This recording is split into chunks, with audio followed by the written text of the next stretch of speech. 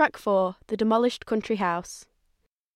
You should now be standing on the Abbey lawn where the ground gently slopes away. This is how far the country house extended before it was demolished in the 1950s. The long gallery would have extended out to this point. Above that was the King's bedroom suite, richly ornamented in white and gold and redecorated every time he visited. There was no expense spared, and a private phone was installed for the King.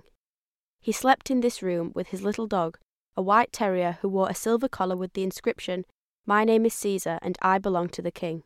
Sir George Savile's bedroom, in contrast, contained a stone Tudor fireplace with a carved oak chimneypiece, portraying figures of owls and grotesque faces and cherubs' heads.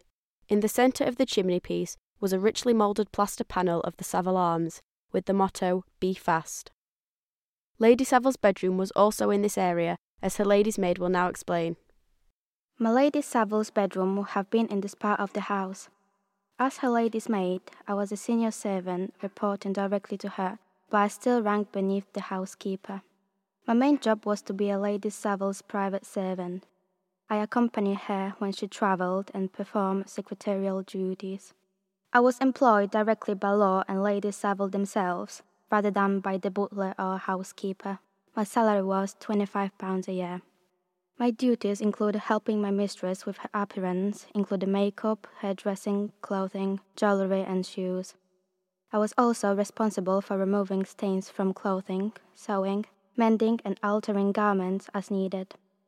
I would also bring my mistress breakfast in her room and run her a bath. As soon as my mistress departed her room in the morning, I would tidy and refresh all belongings and articles under my care. A shuttle broom would get stale throughout the night, so a good airing was the first area of duty.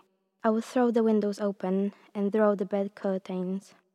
Any clothes that remained outside of the closet were put away in the dressing room. Any accessories associated with washing my lady were also cleaned and put away.